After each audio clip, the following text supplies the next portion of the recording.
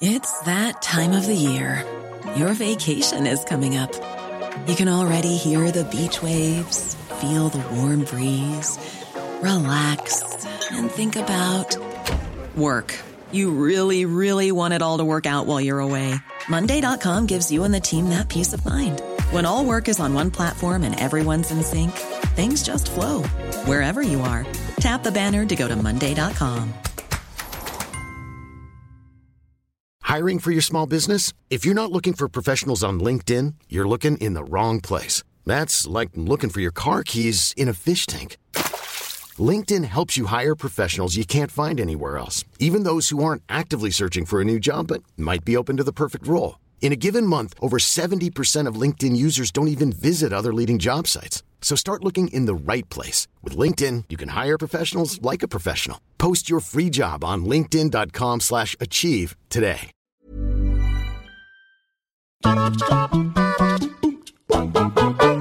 When it comes to retrospectives, it's easy to let nostalgia blind us. What we consider to be a masterpiece could be someone's worst game ever. Yes, there's a cadre of games, given how massive the PS2's catalogue was, that make you instantly go, oh yeah, I loved that game. What happened to it? And suddenly want to play it again. There's always numerous factors as to why some games are one and done. In maybe it didn't score high enough critically or shift enough units. Conversely, it could be that they have had sequels, but it's the PS2 iteration that we favour instead. Psychic espionage, realistic war simulators, a traditional turn-based RPG with a difficult to pronounce name, they've all had some of their best outings on Sony's top-selling consoles. Admittedly, yes, they've been on other consoles too, but they qualify for this list through association and popularity. The only downside to a nostalgic list is it makes you wonder what the hell happened to such a huge variety of franchises and game mechanics. Like, why did a famously stealthy ninja game go all arcadey and whack a Z on its name to look cool? I am Kirsten from What Culture Gaming, and these are 10 incredible PS2 games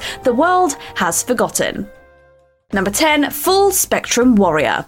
War simulators are an odd breed of game. Far from the bombastic attitudes of Call of Duty and Battlefield, most accurate sims are relegated to the PC. That is until the late Pandemic Studios gave us the third-person shooter/point-and-click hybrid Full Spectrum Warrior way back in 2005. Granted, it hit Xbox a year before, but the delay wasn't too much of a detraction. So, why FSW? What made it great? Quite simply, it was unique. Not the concept of war or the US/Iraq invasion, but the actual style of the game that was on offer. There was real weight and tact to what you had to put your fire teams through, as FSW delivered a fairly realistic experience. Real-world military application and experience conveyed to help you understand the oppressive nature of a firefight, proving the gun-ho Rambo stereotype was very much an exaggeration. Spread across a massive campaign, it was a hugely ambitious punt for Pandemic. It paid off though, as sequel 10 Hammers came about a year later, but wasn't as polished. It was something fresh and engaging given the subject matter that we haven't much of in that kind of variation since.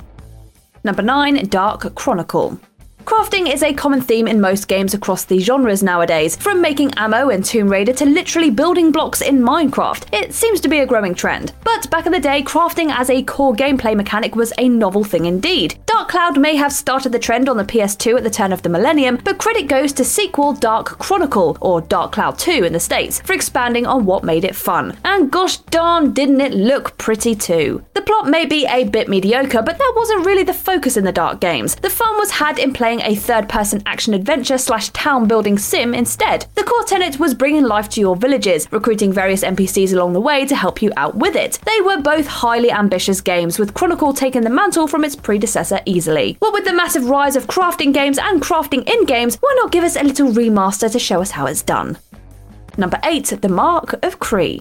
The biggest regret to take from the Mark of Kri is that its successor, Rise of the Kassai, got more recognition and port over this. Yet as benchmark titles go, the Mark of Kri is where the money is. A surprisingly jarring mix of cartoon visuals and some rather nasty violence, it was somewhat a sleeper hit on release. Admittedly, it did have some awkward portrayals of Maori culture, but it wasn't intended to offend. Laid out simplistically, it's a pretty straightforward hero's journey of a story, but the world it's framed around is engrossing and vibrant, which makes up for it. And then there's the combat. Looking like a Disney game for adults, it's played like a cute/violent mashup of God of War and Kingdom Hearts. I mean, that's fine praise as it goes. Yet while it may be available as an emulated game on PS4, it won't have the traction of something like Resident Evil or Max Payne to carry it. If you are feeling inclined to check it out based on my colourful comparisons, there's a cracking game in here. Number 7, Tenchu Wrath of Heaven. Sekiro may be doing the rounds as the hard-as-nails ninja/Eastern mythology experience, while Ghost of Tsushima kept it grounded yet just as fantastic. But almost 2 decades prior, From Software took over the reins of the Tenchu series. An already difficult yet rewarding ninja experience, the first 2 outings were highly regarded on the PlayStation. The transition to the next generation could only benefit Tenchu, with bigger scope and graphical capacity to do more. And more they did. Whilst the gameplay still revolved around Rikamaru and Ayane, with again an unlockable third playable character, the leap to PS2 worked wonders. A story around doppelgangers and time travel, it may have been a wee bit convoluted to start with, but it's sneak-about gameplay that made the series what it is. Punishing if you took on people directly, Tenchu Wrath of Heaven could put Metal Gear Solid and Splinter Cell through their paces in stealth masterclass. So why has Tenchu disappeared into obscurity? Well, you can thank Tenchu Z for that. It took all nuance and traded it for garish, arcade-like action. It was not a worthy trade. Number 6, Suikoden 5. Whilst the third installment was well received, the fourth wasn't. It deviated too much from the norm, which thankfully 5 picked up the slack on. Fitting nicely in series canon, Suikoden 5 revisited everything that made the first 2 games great, whilst favouring the 3D stylings of the other 2. A captivating story, a colourful collection of recruitable characters, dueling and map battles were all well received. The only thing that hindered the fun were some insane loading times for the smallest screen transitions. When you're investing so many hours into an RPG, you don't want more added on by loading times. But then it can't all be bad. It did win IGN's 2006 award for Best Story on PS2, if that's all the incentive you need. It may be the last full title we've seen of the Suikoden series, but if this is its proverbial swan song, then it's a mighty one. Number 5, Freedom Fighters.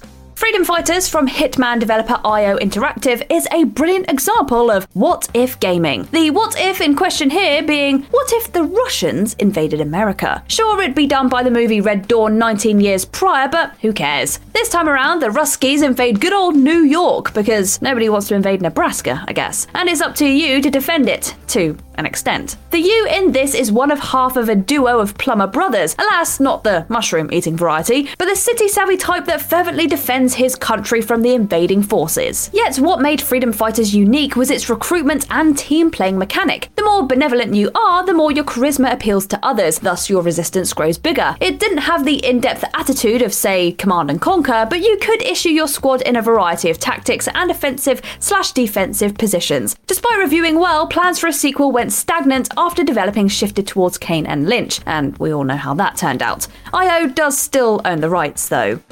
Number 4, Maximo Ghosts to Glory. Whilst it may be said that the transition of some games from 2D to 3D did not fare well, there are ways of getting around it. Take Maximo Ghosts to Glory, for example. Instead of being a continuation of, it is in fact a game loosely based in the world of ghosts and goblins, thus circumventing the whole "it's not as good as its originals" derision. Very well played, Capcom. In essence, this is Capcom's notoriously hard platformer/pad breaker thrust into the next gen. Armor still breaks. You can get killed by parading around in your pants, and the only downside is the lack of weapon variety. It even carries a similar story beat, with the only caveat is that you die at the start. Death, not wanting to be outdone by the bad guy, pops you under his employ to save the damsel and keep his business ticking over. Playing like Medieval and Jersey Devil, albeit for the next established console, Maximo was an ace adventure only slightly beaten out by Jak and Daxter a couple of months prior. Again, only available via PS4 emulation, it's a hard sell to anyone who didn't experience it the first time around. Number 3, Bloody Roar 4. Street Fighter dropped the ball with its bare-bones launch, whilst Tekken have an extortionate season pass long con going on. So what could come back and make it all better? Hyper-violent human/animal fighting, of course. Bloody Roar as a series was a worthy contender to the beat-em-up crown back in its heyday. Something different from the above, less serious than Virtua Fighter, it was pure chaotic fun. What other game let you transform into an anthropomorphic tiger or giant rabbit to continue knocking the crap out of your opponent? Featuring a large roster blockbuster that you didn't have to pay extra for, the fourth installment was an absolute riot. And for you fans of the fur-on-fur violence, it was the only series to get the coveted M for mature rating in America. What more could you want? It's been 17 years since Bakuryu, Alice, and Gardo graced our screens. In this time of terribly launched fighters, why not resurrect the beasts? Better still, get Arc System Works on the phone. Imagine this in their Grand Blue / Dragon Ball Fighter Z style, complete with insane special moves to boot. Number 2, Second Sight. Second Sight is far superior to PsyOps. There, I said it, and I stand by it. While PsyOps may be all big noise and macho psychic power battles, Second Sight offers something much better, a compelling story. Without wishing to spoil, although I'm sure I have done plenty times before, the plot of Second Sight had people hooked. It turned the espionage aspect on its head with the inclusion of psychic powers, and whilst some of it might be trite, the twist in there will throw you for 6. It also had that instantly recognisable time splitters aesthetic that Free Radical is so good at, hoping to draw fans of that series over to it. I don't really know how they could sequelize or make a franchise out of this, but honestly, it would be amazing to see it return. THQ own the rights, but unfortunately, no psychic powers of persuasion from playing this have rubbed off on anyone to make anything come of it. Sadly. Number 1, Viewtiful Joe. Whilst it may have been part of the famous Capcom 5 for the GameCube, Viewtiful Joe's transition to the PS2 was welcomed with open arms. If you haven't played VJ or its equally balmy sequel, you really owe it to yourself. Looking like a more advanced version of Comix Zone, the adventures of Joe, Sylvia, and their VFX powers were too cool to hate. A mad pair of action platformers infused with some power-based tactical combat and meta humour, the series was on a roll. And then it wasn't. It failed to chart in the UK, weirdly, before the closure of Clover Studios in 2007 all but killed the IP. Whilst many Clover alumni have gone to Platinum Games, Joe's rights are still retained by Capcom. In the right hands, or even a deal with Platinum, could see Joe returning. I mean, the sequel bait at the end of the second game was right there. Even they were optimistic. But sadly, bar a few spin-offs, we haven't seen Joe on the big screen on our screens. You'll get that if you've played it. For a whole 15 years now. Shame, shame.